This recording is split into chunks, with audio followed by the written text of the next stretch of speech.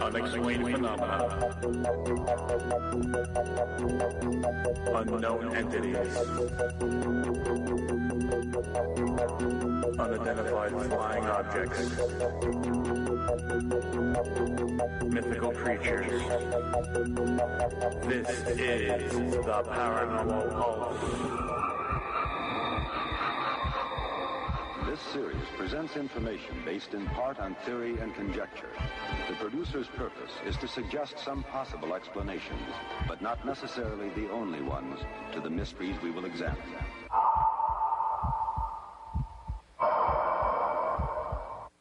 That's right, ladies and gentlemen. It is time for another episode of everybody's favorite paranormal podcast, or at least mine. My name is Lance Phillip. This is the Paranormal Pulse, and this week I'm flying alone, sort of. Chris had a family commitment and won't be here this week, but I have a special guest who I'm shanghaiing to be co-host instead of just a guest. And her name is Jennifer Wood. You've heard us talk about her on the show before. She is a investigator, tarot reader, crystal healer, Reiki master, archangel crystal healing master. She creates her own crystal jewelry, and there's so much more about her. She's absolutely fascinating. She's a friend of ours, and without further ado, here's Jennifer Wood. Hey, Jen. Hello. Thanks for having me. Absolutely. So you were supposed to be a guest, and now you're a co-host. So I don't mind. By the way, people who don't know Jen, I've known Jen for a few years now, and we used to investigate on the same paranormal team. Now we're on different teams, but still good friends, and our teams are friends. But if people don't know Jen, Jen has this giggling thing that she does. Good, bad, indifferent, she'll giggle. So don't think she's a loony. She's not. She's just a giggler. Well, no, I am a loony, but that's okay. I giggle. Fair enough. So we've had quite a few things happen this week in the paranormal. The biggest one to me, the one that's affected me the most, is the passing of Harold Ramis. Harold, famous for being Egon in Ghostbusters, which is near and dear to every paranormal investigator's heart.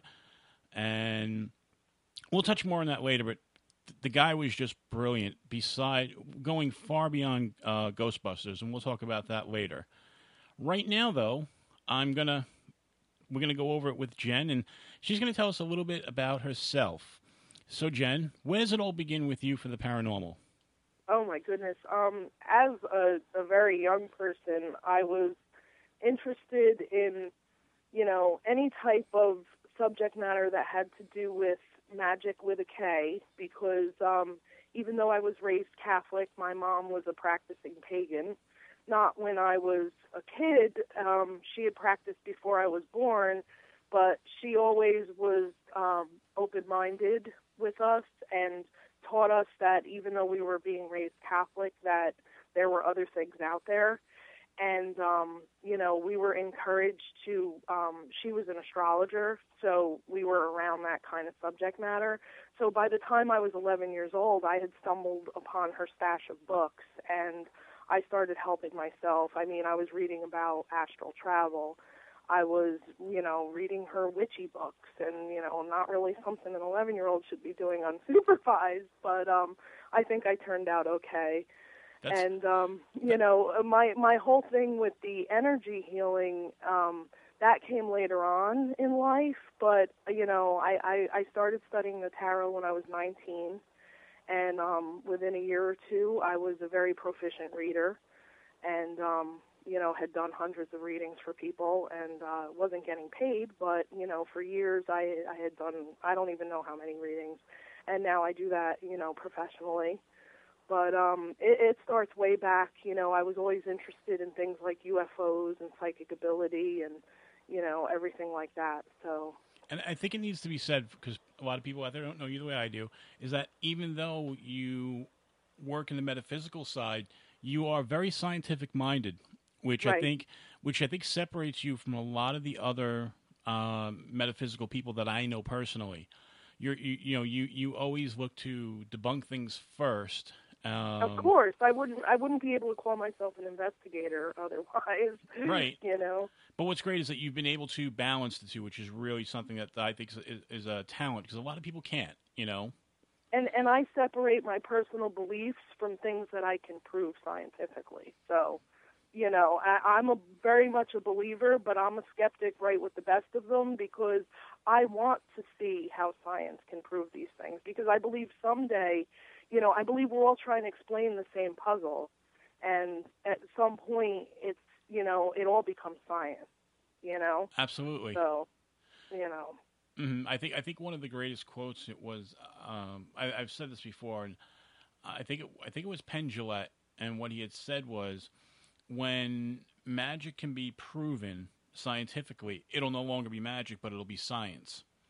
Exactly, and there's the Arthur C. Clarke too, which the quote that it's one of my favorite quotes, and it's like something about things that we have yet explained are indistinguishable from magic, but you know, it's like how eventually once it's explained, it's science. You know, Yep. It's the same thought. So. Yeah, absolutely.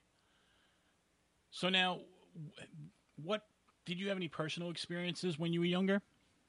Not that I could remember as far as seeing spirits or anything like that, but I've always had dreams where they were sort of like prophetic, or like I would know ahead of time because people would come to me in dreams, and I mean living people. I would have a dream experience with them before things would happen in real life, like things like that. And, you know, I would have just like intuitive things, but I wasn't like a ghost seer or anything like that. That's my sister. Right. You know, but there was psychic ability in the family, and like I said, it wasn't something that was frowned upon. It was quite the opposite. Like, we all thought it was a cool thing, and it was something I grew up wanting to develop. Like, I knew I had what I had naturally, and I believe we all have something naturally. Right. And, you know, I grew up with, that's the whole reason I wanted to study tarot, because it was intriguing, and I saw it as a tool that I could use to help tune in with that ability, you know? And that's great. See, that's one of the things I kind of had the same thing. Although my parents were Catholic, and they weren't really big believers, but they did get into some of the metaphysical stuff, especially you know, doing seances and stuff like that. I didn't get involved into stuff like that till much later, but you know, you've heard me talk on the show before. I've had experiences where my grandfather had me at a very young age using a Ouija board and that sort of thing. So, you know, it's one of those where I think it's really great when you're exposed to things at a younger age. It leaves you more open. Oh, yeah, because then you're not taught to shut it off, and you're not taught to judge it as, you know, like as you get older, you're taught, oh, that can't be possible. You must be going nuts, you know? And, you know, that's one of the lessons that I teach as a Reiki teacher. One of the first lessons is to turn off the judgment, turn off the ego. And most people, when they hear the ego word, they think inflated ego. But the ego is also the part that tells you this can't be true. Like, don't trust your intuition, you know, things like that, too. Right. So, you know, and when children have these abilities, like years ago, it was like, oh, you're just making things up, you know, but now I'm hoping at least that, you know, with more, especially with the mainstream things on television about psychic ability, and, you know, it's not as stigmatized, because let's not forget, some religious traditions are taught that you're evil if you have these abilities. Right, absolutely. You know? And it's not. Are you evil because you can hear or see? You know, it's a sense. It's a sense just like everything else. No, I fully agree with that. Yeah. Now, you know, you do investigate. If you want to tell everybody what team you're with and a little bit about, you know, what you guys do. Sure. I've actually investigated with two teams. I've investigated with NJGHS, New Jersey Ghost Hunters. I did one investigation with them at the Newton Firehouse a few years ago, and I've done investigations with New Jersey Paranormal Group, NJPG. Okay, and that's who you're currently with. Right, and I am an active member of NJGHS also, and I'm scheduled to speak at their meetings, and the woman who runs their Hackettstown meetings is a close friend of mine, and so I'm actively involved in both groups right now. Right, so. and that and if people don't know, Jen does a lot of public speaking at different events and at the meetings. And the good thing about the NJ Paranormal Group is that their meetings are open to the public, and anybody can go down and sit in with their meetings and listen to the lectures and that whatnot, and it's all free. And those guys do a great job, so I recommend it. Thank you, and we meet, just to let everybody know, we meet at the Newton Library. Well, the address is in Newton. It's 125 Morris Turnpike, but it's really, for people who are local, it's like Branchville over there. It's the library. But we meet the fourth Wednesday of the month at 7 o'clock every month. So if people were interested in checking us out, and we welcome everyone. It's free. And you guys do meet in other counties as well. We were meeting in Whippany, but we took that off the roster because we were all basically, it was mostly the people from our area where you and I are from. Going down there. We were hauling butt for an hour just for us to all meet each other. When we said we can just go somewhere local, like if we wanted to stop at the cafe, right. or No, I got somewhere you. local. So. Now, people but know. we may eventually add, another venue, but for now we're just doing the Sussex County meeting. And for people to know, me and Jen used to investigate on the eCrypt team, or with the eCrypt team. Jen was more of the spiritual advisor, so to speak, with that team. Well, not really. At that point, I was just kind of like trying to learn, like I was very new at investigating at that point. So right. I wasn't even really doing the psychic thing with them. I mean, I was a practicing psychic at that point, but they weren't really utilizing me in that way. Right. I think the rest of our group kind of followed me around because they thought I was a magnet for it, because they knew I meditated and did the energy stuff, and and I think that's kind of why NJPG likes having me on investigations. There you go. Too. Well, because I'm not the quietest person, so I have to be very careful not to contaminate evidence when I'm on investigations. Right. The giggle, Absolutely. But we were on the same team. I was the one out in the field, basically. But you did advise us on when we had that poltergeist / what was thought to be a demonic case, which just turned out to be a bad case of bad feng shui. So, that and a lot of the stuff that I found anyway in my experience, like when people have negative energy going on, it's like a lot of residual, and not even necessarily residual from spirits of passed on people, but a residual of people just, this is why a lot of what I do, I like to teach people how to be responsible for their personal energy field, because, we can't control others, we can't even, and this is one of the things I talk about with dealing with spirits and things like that. Who am I, and I do house blessings and cleansings as part of what I do with the Reiki and everything and the Archangel stuff, but my thing is, who am I to even decide who gets to be here and who doesn't? If they have legitimate business here, that's not for me to decide, Right. And I only perform clearings and stuff like that when requested to by homeowners and things like that. But I also, it's like, I explain it like you got to live environmentally, like even with spirit. Mm-hmm. It's we have to learn to coexist. And a lot of the spirits that are around, the ones that are intimidating, they can be riffraff and everything else, but once you clean up your own energy, you usually don't have a problem anymore. Like once you claim your boundaries and you start working toward, because one of the things I learned with the energy work, and this is something science is backing up when you look up institutes like HeartMath, HeartMath, they do studies on global consciousness and things like that, the noetic sciences, and they talk about how love is the strongest vibration that science can measure.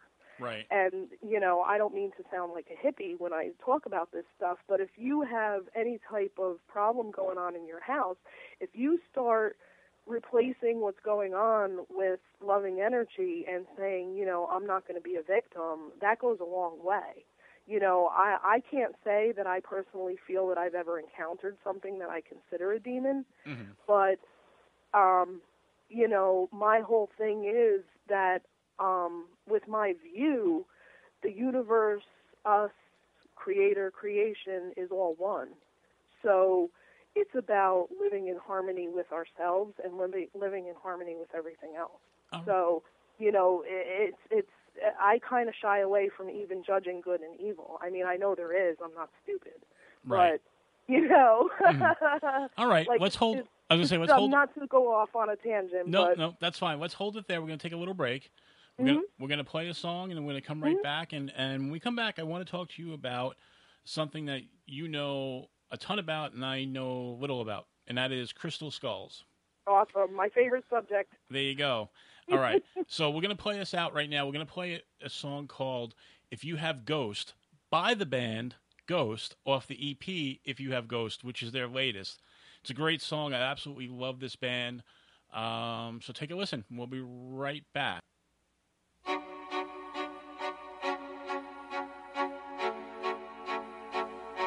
If you have ghosts, you have everything. If you have ghosts, you have everything. You can say anything you want, and you can do anything you want to do. If you have ghosts, you have everything. One never does that.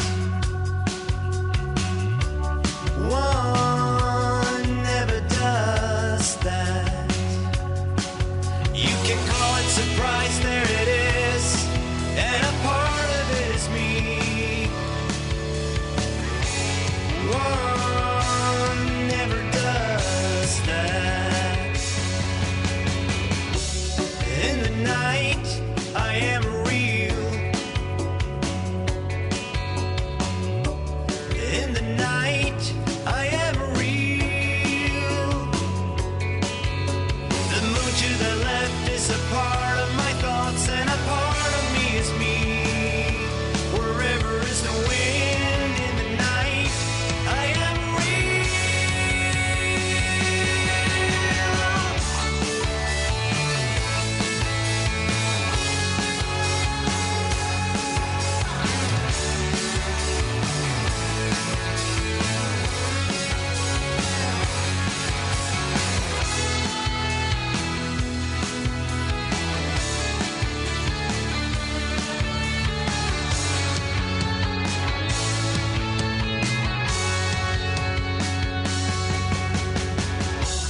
I don't want my fangs too long.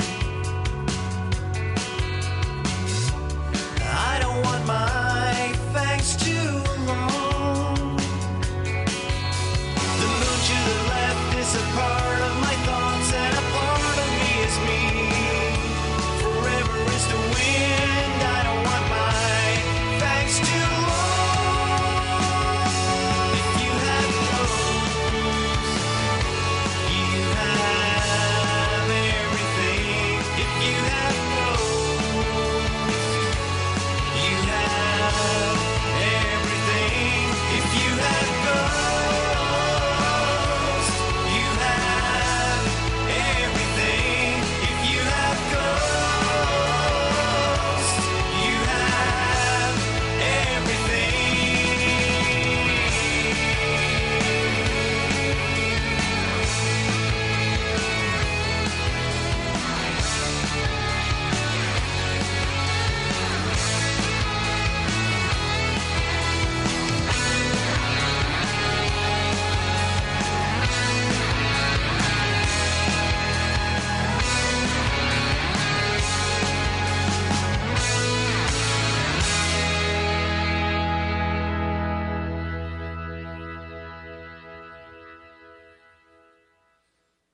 Okay, folks, we are back. He's right. Okay.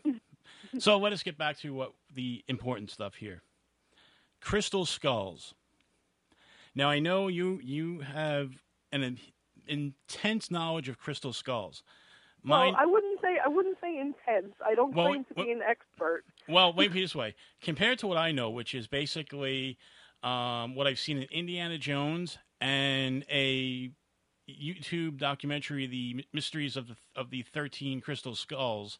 That's really all I know. So you know much more. So tell us basically the background of the Crystal Skulls to start with. Okay. From my perspective and what I understand, the crystal skulls, there are many legends surrounding them, all of which mostly stem from psychic research that was done in the past.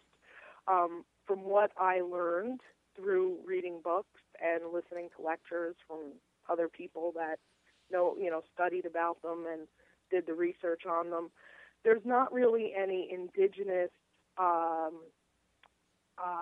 what's the word I'm looking for, legends or lore about the 13 crystal skulls. That came from people that were having psychic sessions with the skulls, and that information was based on what they were seeing when they were working psychically with the skulls.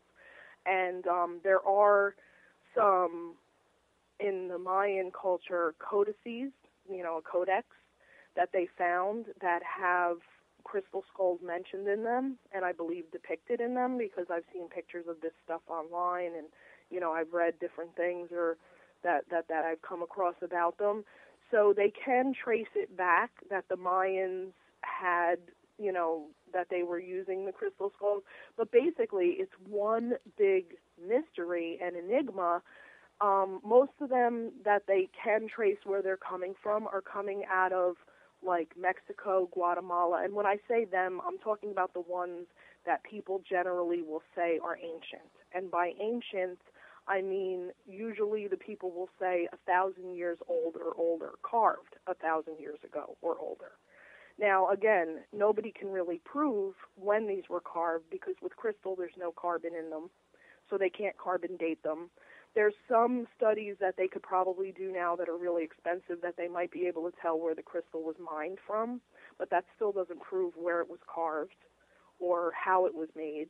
And when they have studied these skulls, which they haven't done very much study, because a lot of the institutions that have the means to study them with the electron microscopy and things like that, they're of the opinion that none of them are ancient.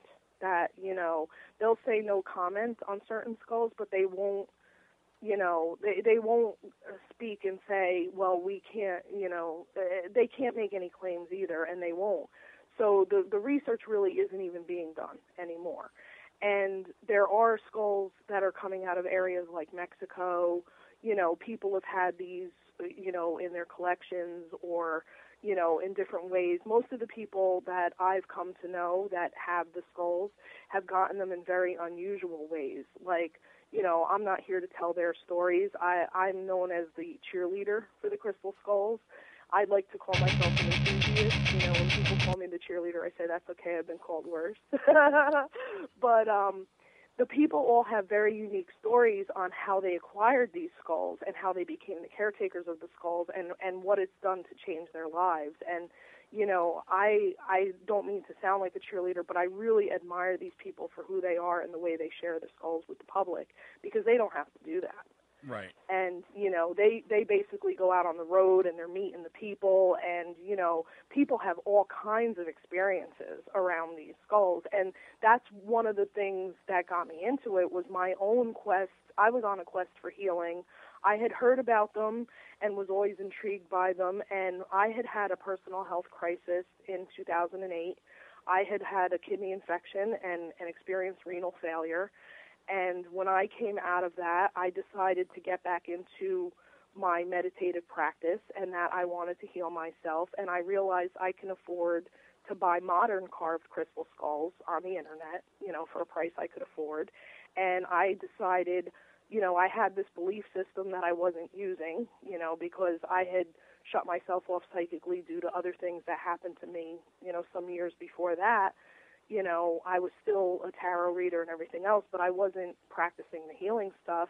But it was my own quest for healing that got me to acquire my first skulls. And then I started seeking out, how can I meet these skulls that are thought to be ancient? And, you know, I wanted to experience them for myself because, you know, that's the whole thing with these. I almost hesitate to even talk about the things, the amazing things I've experienced, because I don't want to influence somebody else's experience. You know what I'm saying? Right. But I could tell you, like, different things every time. This is why I go to have sessions with them, because it's always amazing, the stuff that comes through. And, you know, the whole thing with the crystal skulls, if they are ancient, how were these made? It's like the pyramids, you know. People travel all their lives, they want to go see the pyramids. So do I, you know. But to me, it's like, if these are really ancient artifacts of some technology that we lost, like, to me, I want to see this. I want to touch it. I want to see what it's about for myself, you know. And I've had, you know, physical sensations when I've touched them. I've had experiences where I hear words in other languages, and, you know, not modern languages like Babylonian, Right.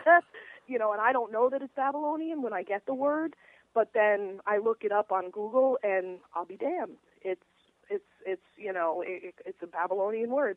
And then to have it, you know, not to go into the story, but the word had personal significance. So, you know, it's like a personal experience with the ghost hunting. You know, you can't make this stuff up, and that's what keeps me coming back. But in general, the skulls were believed to be shamans' tools for healing.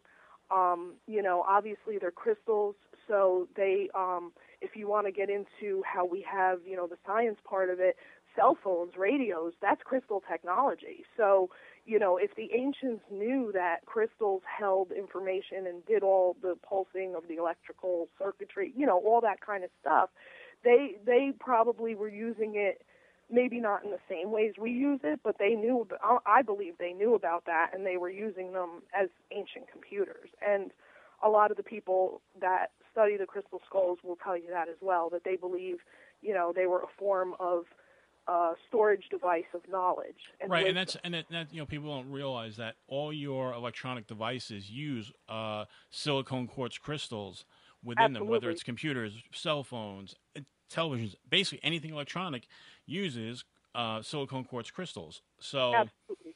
right. So I mean, I've heard that theory that, you know, that they were used as ancient computers, so to speak. Now I know you go to I don't know what you would call them, different meditative sessions with different skulls, like some of the big famous ones when they come. Is that Right, correct? and I'm also I play a hand in trying to get the skulls to travel to this area, because I've been very blessed. I went to a conference in 2010 in New York City. It was one of the biggest major crystal skull conferences they had, and I got to meet a lot of the people, and, you know, they were all very gracious to me. They always have been, and now I feel very blessed to be able to call some of them good friends. And when they look to travel to the area, because I work in different metaphysical shops and I attend, you know, I'm part of the community here in the different, you know, places that own businesses and things like that. I try to find places that are interested in hosting them. So that's why, you know, I try to work with the businesses and putting them in touch with the people. And, you know, like, because for me, I want the skulls to come here so I can continue to have my experiences, you know? Right.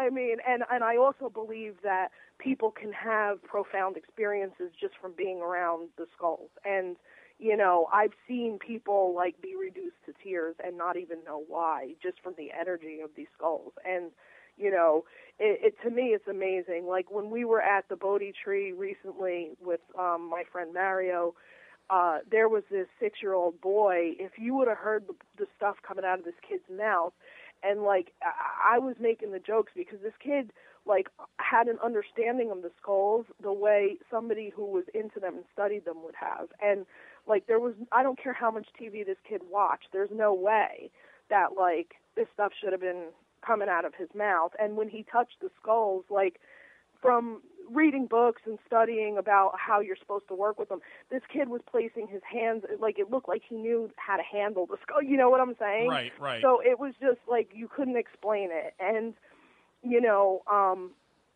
like I said, just people having these really, to me, the skulls have been a journey of self, and a lot of people will tell you that, like when they work with the skulls, because part of what I believe is like the skull represents not only wisdom, but it represents who we are underneath our flesh meat suit, if you want to call it that. Right. Like there is no color of the skin when you look at a skull. There is no gender. You know, we're all the same underneath it all, and that's what survives when our body decays, you know. So some people associate them with death. I never had that. You know me, I'm a rock and roller. I was like, skulls, yeah, cool, you know. So I was always like, you know, some people when they see the skulls, they're like, oh, what's that about? And they don't understand it, and they might get afraid or, you know, think like it's something, again, nefarious or whatever because it's a skull. But to me, well, and, you know, that's a question I do have to ask, you know, you know me too. I've always been a metalhead, so to speak, and skulls have always had this attraction for me. Even in my office right now, I'm surrounded by various types of skulls, but I don't have any crystal skulls. But my question is when I was younger, I did really buy into crystal healing. Now, what separates a crystal of a skull shape as opposed to the normal crystals we would normally wear around our neck? I mean, is there something that the shape of the skull does differently? You know, the shape of the crystal being in the skull. There's a lot of theories on that, and it depends on who you ask. I have a personal theory. If you'd like to read about some of the theories with that, I recommend Jaap van Eten's books. His name is spelled Jaap. Vanetten, and he talks a lot about what he feels is the difference between a skull-shaped crystal versus any other shaped crystal.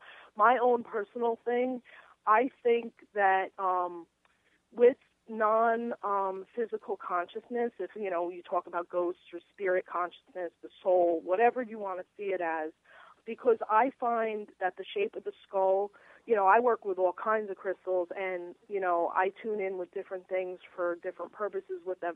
But for me, the skull is like tuning in that radio receiver so that it comes through loud and clear. And I think that it has to do with the non-physical consciousness recognizing the skull itself as a vessel for the electromagnetic energy that is the brain.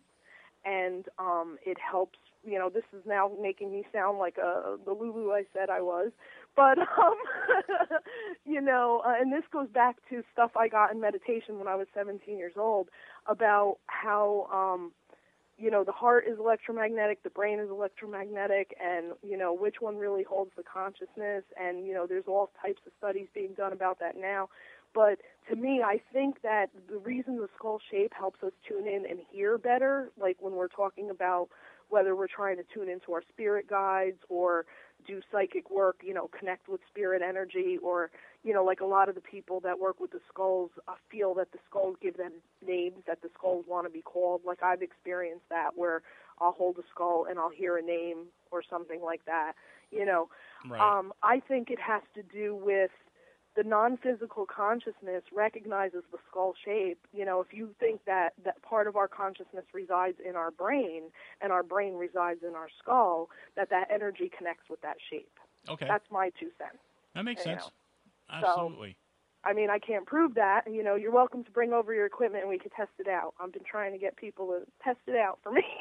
Well, you know, I know we've talked about that before, and the one when you did the one event, I unfortunately couldn't get there. I would love to do that, set up all my scientific equipment around. Well, I'm planning on recreating that event as many times as I can with as many people as want to show up. So, you know, my friend who has those skulls is open to doing that again. I just need to find the right time and place and, you know, get everybody together. So. Yeah, because as long as I know, you know, long enough in advance, I can, you know, rearrange my schedule a bit. I would love to show up there. You know me, it'll be. Yeah, because I would love to see. You know, we really didn't have that wide of a range of equipment there, and the one piece of equipment I really wanted to work for that day wasn't operational, and you know, we did pick up some interesting stuff, you know, but I'd like to see, you know, of course the people that recorded with the voice recorders and everything still haven't even gone through everything. So, you know, we may have some really good stuff and we don't even know it. So, right. And, you know, but...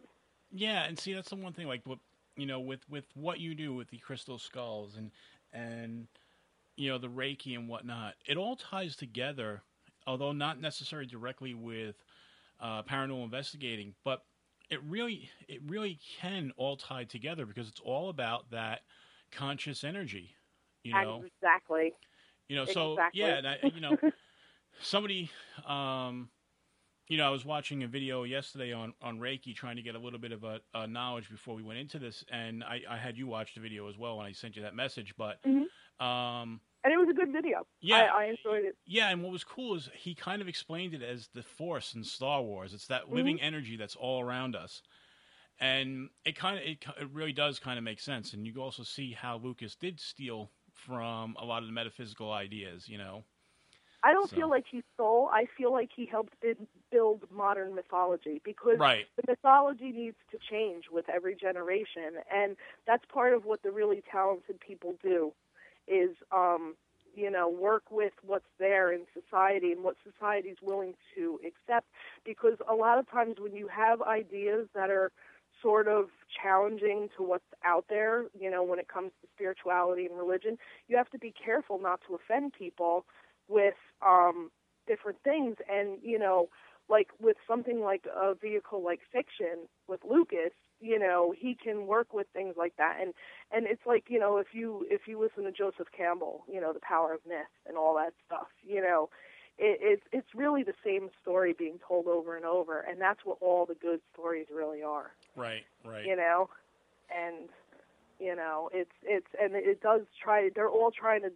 What they're trying to do is preserve the knowledge of all these esoteric subjects and the knowledge of how it all works with the energy and. You know, I that's why I love all this stuff, you know, and I try to, like, expose myself to as much as I can because everybody has a piece to the puzzle, and, you know, in finding that kernel of truth that runs through everything, you get close to just, you know, it's like a sense of peace to me, like where I feel peace from understanding the way it works, you know. Cool. All right, so we're going to take another little break, and then we'll come back, and we're going to get into some of the Reiki. So everybody just hang tight. I'm going to play a song now, which for some reason, when Jen, you can hear it, when you first started talking before, this song just started up, and I actually didn't hit a damn button, so I don't know how that happened, and I scrambled to stop it right away. So when you listen back, you'll hear what happened. But this song is a song called "Believe It" by the band Sasquatch, off the album Sasquatch. This album came out in, I think, 2004. It's a really great album. It's a cool band with a real kind of heavy rock sound. So everybody take a listen, and we'll be back in about 3 minutes.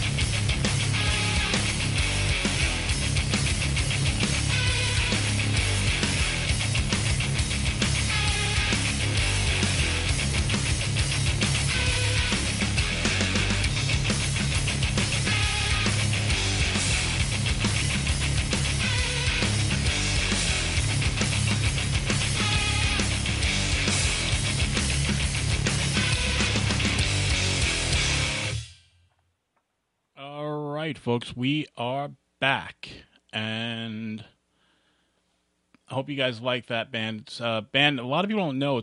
They're called Sasquatch, and that song was "Believe It" off the album Sasquatch. Okay, Jen, so we're back. You still there? Yes, and I did remember, because we were just talking about doing another Crystal Skull event. I'm actually doing at the NJGHS meeting on October 21st. It's a Tuesday evening. A presentation about the crystal skulls, and we will be inviting people with equipment to come, and we're going to be doing like psychic exercises like scrying and psychometry and stuff like that, and people can monitor that with their equipment if they'd like.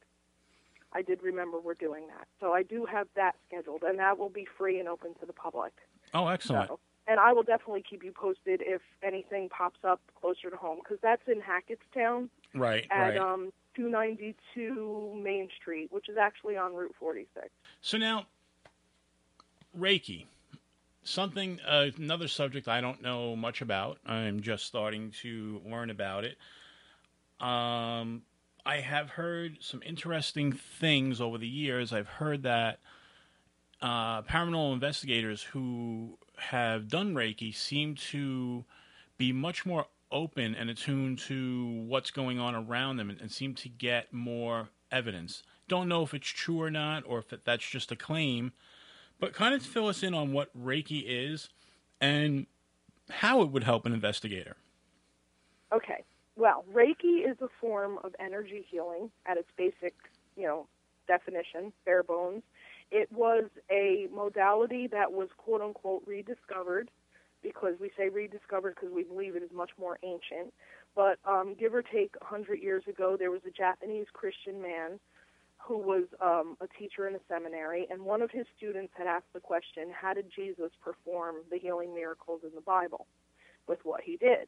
And this man did not have the answer, so he went into meditation for, the story goes, 21 days up on a mountain. And, for most of the time, nothing came through. But the last day he was up there, he received psychic information that he channeled, and he saw these sacred symbols and, the hand positions, and the whole modality is what he brought through and what we know of as Reiki today. And the way it's taught, usually, traditionally, is from master teacher to student, and there's a process of spiritual attunement that happens with each level that you learn. And the attunements bring through, depending on who you ask and which teacher, because everybody, it's a giant game of telephone for over 100 years, and as well as being a sacred tradition, so you could imagine. But basically, it opens you up as a channel for energy, so that's where it could totally help people that want to get into using their psychic ability on investigations. And I didn't get into it to develop my psychic ability, but what happened was amazing. Any type of meditative practice that you get into is going to help open you up and balance you and ground you and center you so that you can be more in tune psychically. But with Reiki, it teaches you how to protect your energy and also work on your energy. It's one of the first things you're taught in Reiki before you even work on anybody else is to work on yourself and to make it a daily practice or an almost daily practice, And not everybody, I'm sure, approaches it that way, but most of the people that I know that get into it, it becomes a lifestyle for them, and people get into it for all different reasons. Some people want to be where they are a massage therapist and they want to incorporate the energy work with what they're doing with the body work. Some people like me, I had a health crisis. I was looking to heal myself, and I figured, why should I keep paying somebody to work on me? I'd rather learn it myself. I'm a bargain hunter, I'll be honest. I figured, why should I keep throwing money at a person? I'll learn how to do it, and I'll work on myself, And when I got into it, I didn't know I was even going to work on others. But now, people ask me all the time, and my practice mostly now is distance. This can also be done long distance. You don't even need to be with the person, to have this happen, because we all know it's a quantum universe. We're all entangled, and it's non-local, So, it opens up a whole range of things. But basically why I feel it would help with investigations, is because it makes you a channel. It teaches you how to channel energy. So if you want to talk about talking to spirits, you're tapping into that part of the universe where all knowledge resides. What the word Reiki means, it means Rei, it's a Japanese word. Rei means universally, divinely intelligent energy. And, well, the ki means energy. Like ki is like chi or prana or kundalini. There's many names for the energy, the force, Right. all of these names. So basically, but the Rei part of it, it's not only universal energy, but it's divinely intelligent. So if you can tap into that divinely intelligent knowledge, that just releases all limitations. And, it depends on who you ask. Some people, they downplay the spiritual side of it. And, like I found that video we watched last night, he really didn't get into a lot of what goes on with the channeling as far as the spirit guide energy that comes through and, the attunement processes. Because the attunements open you up in a way that it's one of those experiential things. It does different things to different people, but it's kind of like giving you a boost and a fast track. You know what I'm saying? Right. So in addition to whatever energy you're going to put into it, like it gives you a jump start. If you can understand what the analogy I'm trying to make. No, I because gotcha. it opens up your channel in a way that wouldn't normally happen without you. I believe that people can, if they had the genuine desire, maybe to tap into it without an attunement, but the attunement, boom, does it like that. Now, what about the people out there who claim that there is a danger to doing Reiki? Well, I say they weren't taught properly. Okay. Because part of what it is that when you are in that space and you are plugged in and you are a conduit, it does nothing but benefit you as well. And that's why I do it as much as I can. As many requests as I can get. I mean, I don't know if you've ever seen me, publicly on Facebook with people requesting healing and stuff like that. I welcome any request I get because at my nearest convenience, I sit down and I practice Reiki. And every time I practice on somebody else, I include everybody who's always, asked me and been in my intentions, and I work on myself. And just by having that good energy running through my body, how could I not benefit? Right. And you also have to keep in mind, belief is a powerful thing. We know this from quantum physics. So you need to be careful what you're choosing to believe when you get into any of this stuff. And if you're going to ascribe or prescribe to a belief that is negative to you, then why bother doing it? Right. Just don't get involved. Well, and from the brief, studying I've done of it in the last day, but basically everything I'm listening to and hearing them speak about is it's not, there's zero negativity involved in it. It's all positive energy. Because if you're taught correctly, you're taught to get rid of the ego and you leave it in the divinely intelligent harmonic universe's hands. Right, absolutely. In the hands of the all that is, of source, of God, for lack of a better term. I don't like using the term God because people have all kinds of definitions they attach to the word. Right. To me, it's more of an energy. Mm-hmm. It's a creative force, or And one of the things that they, in one of the videos I was watching on it, the woman was kind of explaining what Reiki is, and one of the things she had talked about how was it's very instinctual. Right. That you started when you're a child and don't even realize it. She was basically saying, you get a headache. What's the first thing you do? You put your hands on your head. Right. Transferring your energy, basically. And part of what it is you learn a protocol, like you learn hand positions, you learn symbols, you learn a way to perform it. But in the end, or all the best teachers that I've come across teach you to trust your inner voice. And just as many, I believe, people as there are alive, there are that many different ways to do Reiki as well. Right. And it's not only Reiki either, but there's many other energy healing modalities where it's just working with the same. It's like 25 people being in the room trying to describe the same elephant, but they all see a different part of it. Right. Mm-hmm. It's all different names for doing the same thing. Right. Absolutely. And, again, getting back to when I was watching, she had talked about, too, think about this. When you're near a child falls, hits their knee, they come over to you. What do? They hand you their, they reach out with their knee. What's the first thing you do? You put your hands on it, you rub the knee, Yep. all of a sudden the kid feels better. Is it Yep. is it a psychological thing, or is it you transferring your energy that made the child feel better? I Better. believe it's not even your energy; it's the unconditional love energy. Right. That does. Okay. Because and especially with what I've learned with my training and what I teach when I teach people, you don't use your energy. You use the God force, the life force. You know, it's not about your own energy. You're simply, the way I like to describe it in a modern analogy is like you have the person who wants the healing, they're the cell phone, and you have the universe, endless font of limitless, wonderful energy, which is like the wall outlet, and I'm just the phone charger cord. Right, okay. You know what I'm saying? Mm-hmm. And I also have been trained to focus intent and to keep myself centered and balanced and to not be in judgment. You know, these are all lessons that go along. This is what you learn in the classes. And, you know, but also what starts to happen when you become this conduit and you become this channel, you open up different psychic intuition because the universe starts to speak to you with what you need to like if there's a message that the person who's receiving the Reiki needs to hear or something like that. You know, I've encountered where I'll see visions and I'll mention to the person, you know, what I'm seeing, and they'll say, oh, well, that's my favorite flower. Or, you know, and it makes about, I think, you know, because I question myself, why do I see what I see? Why does it seem to mean nothing? Why am I supposed to say this to the person? And to me, I think it helps make the connection with the person who's receiving it so they believe something's happening. Right. I don't know if that makes sense, but I know, I trust that something's always happening when I do it, and I always hand it over. I have no attachment to the outcome. Even if I don't see a result, you know, say I'm working on somebody that has a headache, and they're like, well, I still have my headache. I don't throw in the towel and say, oh, none of it works.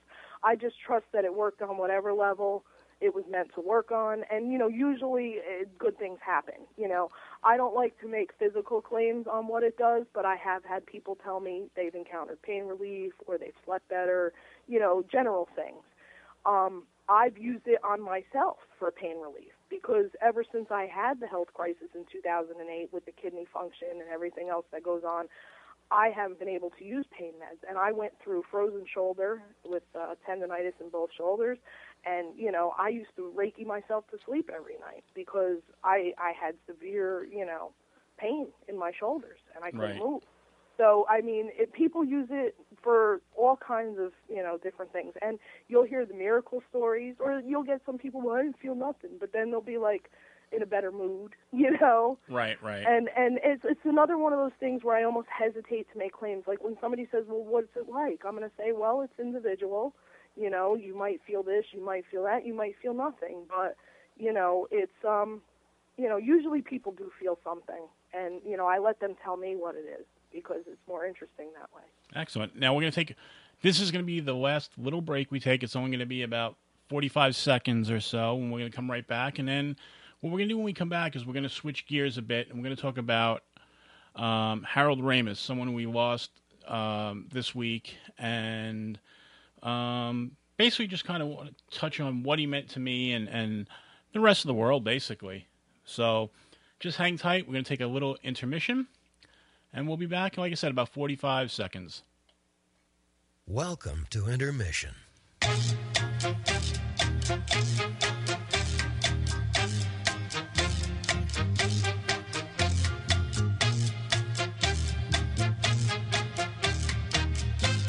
Yeah, intermission.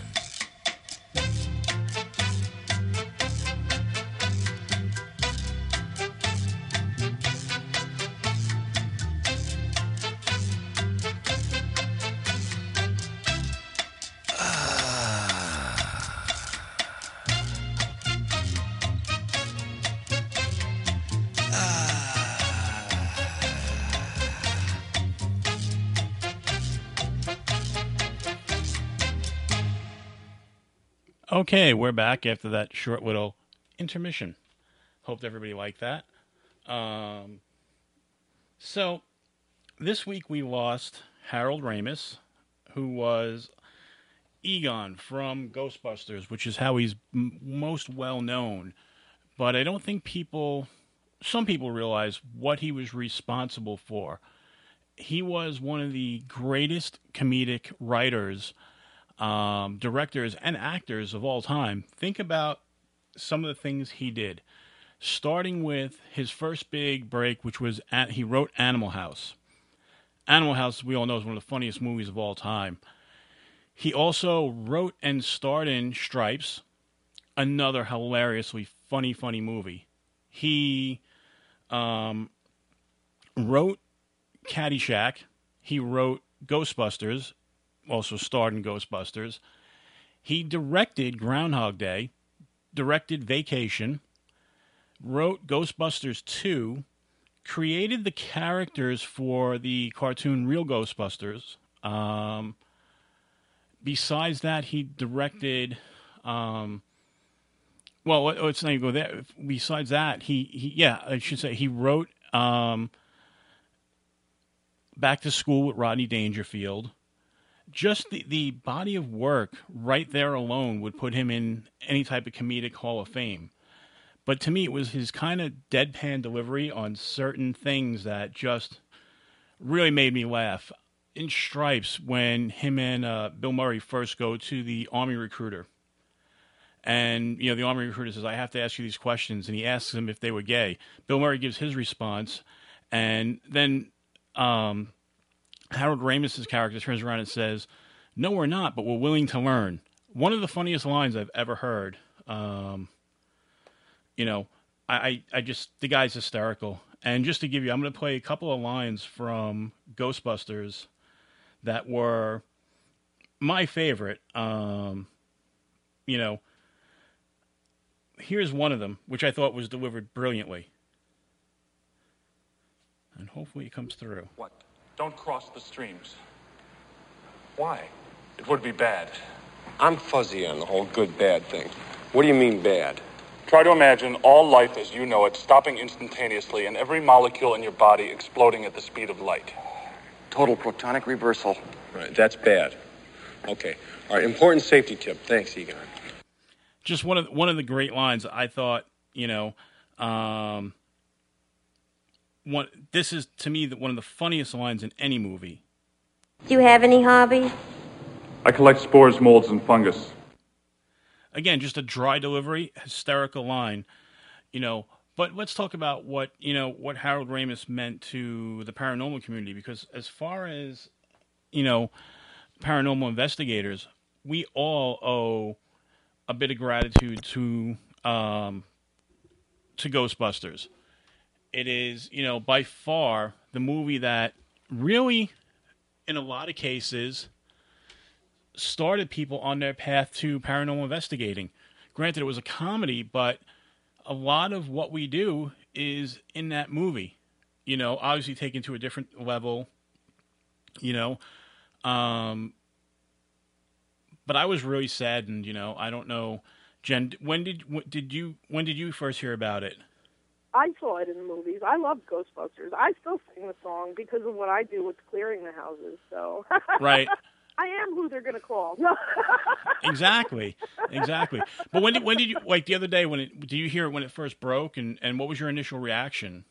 I just, it's a sadness. It's somebody that, he's a very talented actor, and, it's just, he's anybody that can make people laugh like he did, that's a true talent.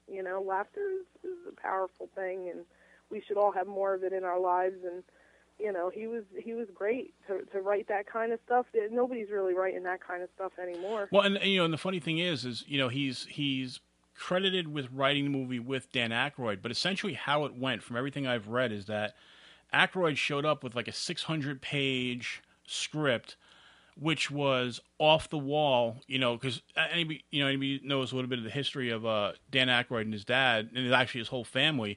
They've always been deeply rooted into the paranormal. In fact, his dad wrote The History of Ghosts, that book and whatnot. But Dan Aykroyd brought this script to Harold Ramis, and Ramis read it and said, and to the point where the movie started on Earth, it wound up in a different dimension, different planet, and the final battle was fought somewhere else. And no, it was perfect the way it was. Well, because what Ramis did was he took all of Dan Aykroyd's crazy writings and basically said to him, all right, now we're going to make this into a real movie. Yeah. So, I mean, that alone, just to, take the ramblings of Dan Aykroyd, who, and Dan Aykroyd's very high energy, and where, from what everything I've read, Ramis was much more laid back. And I would like to clear up a bit of a clarification, a bit of a thing I've seen on the internet. I've seen people on the internet this week get very mad at Bill Murray, saying it's your fault we don't have a Ghostbusters 3. To an extent, that's partially true. From everything I've read, he was, for the longest time, rejecting scripts. But as anybody knows, I got to meet Ernie Hudson, and pictures are all over my Facebook. I asked Ernie Hudson, I said, what's really holding up the movie? I was like, is it Bill Murray? And he said yes and no. He said it's not that Bill Murray's holding it up. He goes, it's the fact that there hasn't been a good script written that's holding it up. He goes, because Bill's not going to do a movie that's going to be crap. He said in plain English. He said, so well, it's. Could you blame him? I mean, come on. Oh, exactly. With that being said, it looks like they are going to move ahead with the Ghostbusters 3, even though Harold Ramis passed away. And it looks like, from what they're hinting at, it's going to be a younger group of Ghostbusters. And it was I think, suggested by Bill Murray in the movies that, the Ghostbusters would become a franchise. So who knows how they're going to work it. That would be a really interesting angle.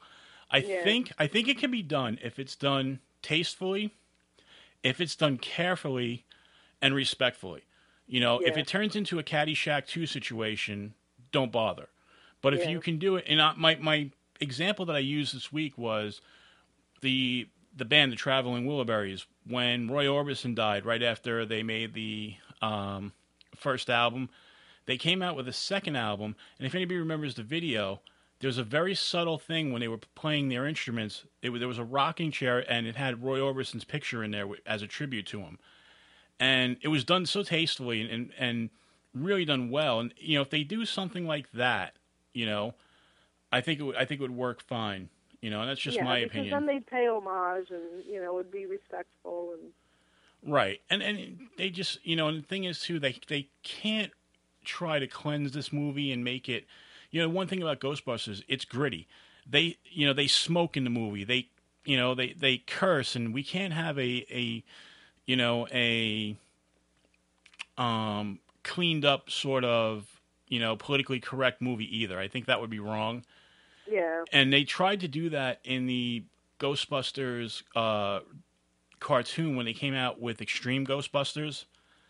The Extreme Ghostbusters cartoon, which followed the real Ghostbusters cartoon, was launched in the 90s. And as soon as you see it, you realize it's a Benetton ad. It's not, they tried to have everybody represented, and it was just terrible, honestly. So I don't know. Well, it's like the first album syndrome for any band. The first album's always the best because they've been working all their lives on those songs, and then they're successful. And then the second album is always doesn't have that gritty, raw.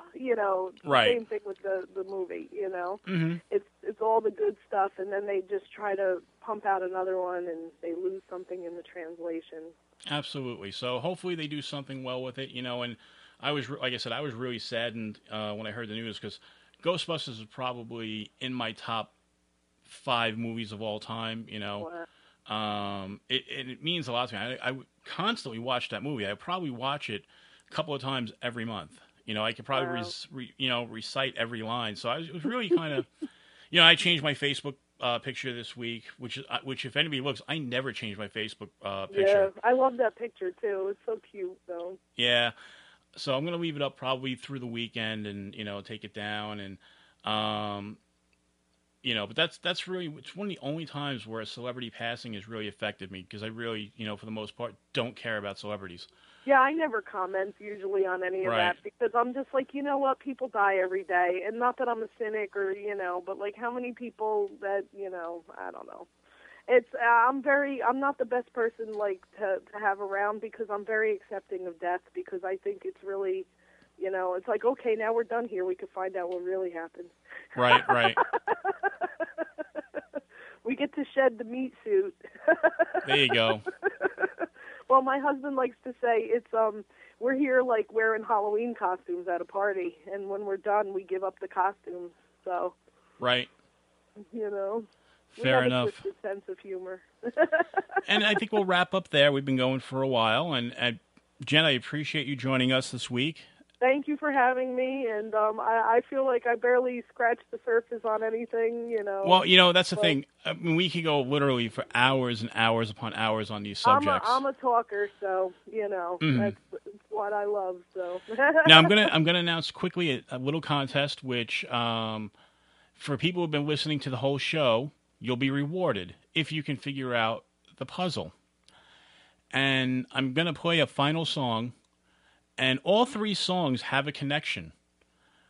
All I want anybody to do is send us a message on Facebook. The first person who can figure out what the connection is between all 3 songs, okay, and get it correct will win a prize. I don't know what the prize is quite yet, but I guarantee it'll be a good one.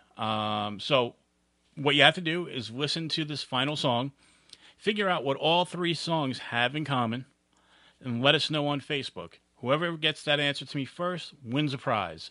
So this song, by the way, is by UFO, off the Best of UFO, 1974 to 1983.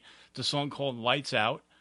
UFO is a great, great early heavy metal band. If anybody's never listened to them, they're really fantastic. Very underrated band, too. They don't get the credit they should. Unless you listen to that metal show. Eddie Trunk talks about them all the time. Yeah, he loves them. Yeah, absolutely. So without further ado, I'm going to play Lights Out.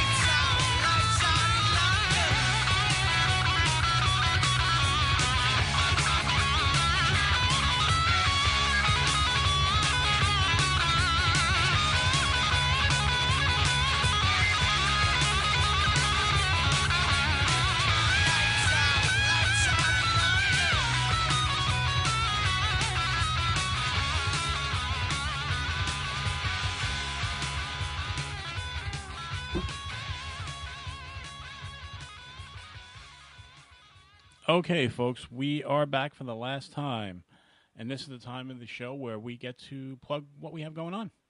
So, Jen, want to tell us a little bit about what you have going on?